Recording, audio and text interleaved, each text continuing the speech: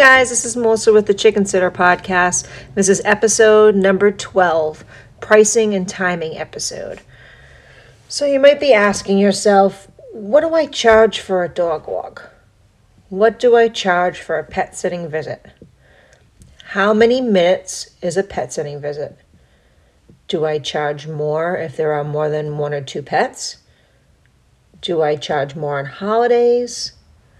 What if the job's a little longer of a drive than I'd like? Well, let's start at the dog walks. You can charge per dog walk or have a certain price for a 20-minute walk, a certain price for a 30-minute walk, a certain price for a 1-hour walk. I have learned over the years that you should keep it simple. People can get confused. Oh, it's a holiday, you charge more? Oh, okay, well, what do I owe you?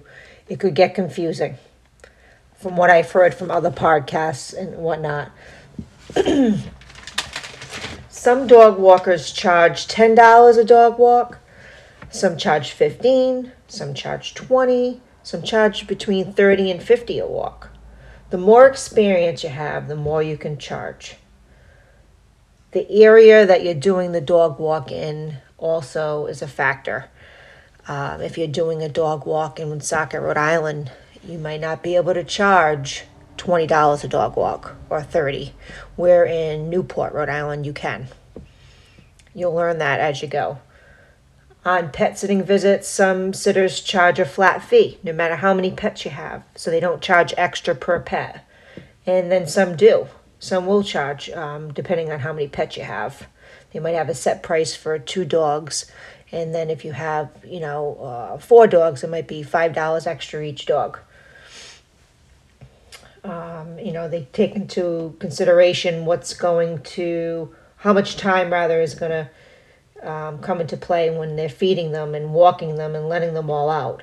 If you have 6 dogs to take care of, it's going to take longer than 2 dogs that you're used to taking care of on an average visit, 1 to 2 dogs.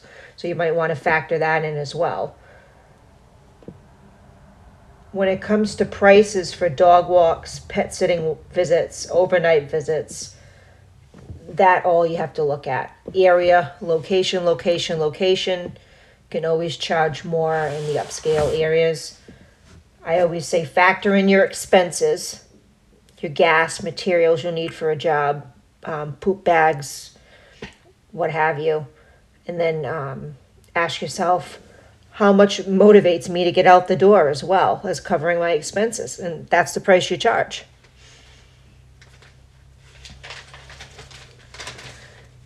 You don't want to charge less than what everyone else is charging as well, because people will wonder, why are they charging so little? What do they have to offer me?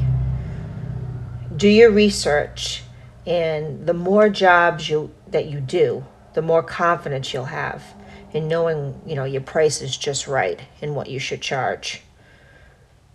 You can always raise your price, but you never want to lower it unless you have a special going on, say a special on a dog walk around Christmas time.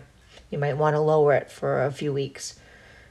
Cat visits, say for 1 cat, you would charge less than a pet sitting visit you have 5 or 6 dogs to take care of. You wouldn't want to charge the same price, because taking care of 6 dogs is a lot more work, and it takes a lot longer than taking care of 1 cat. You'll find your cat visits are the easiest visits you'll have, unless you have 4, 5, 6, 7 cats and they're on insulin and IV fluids, and that takes a little bit of time. But your average cat visit is a breeze. Neighbors and friends,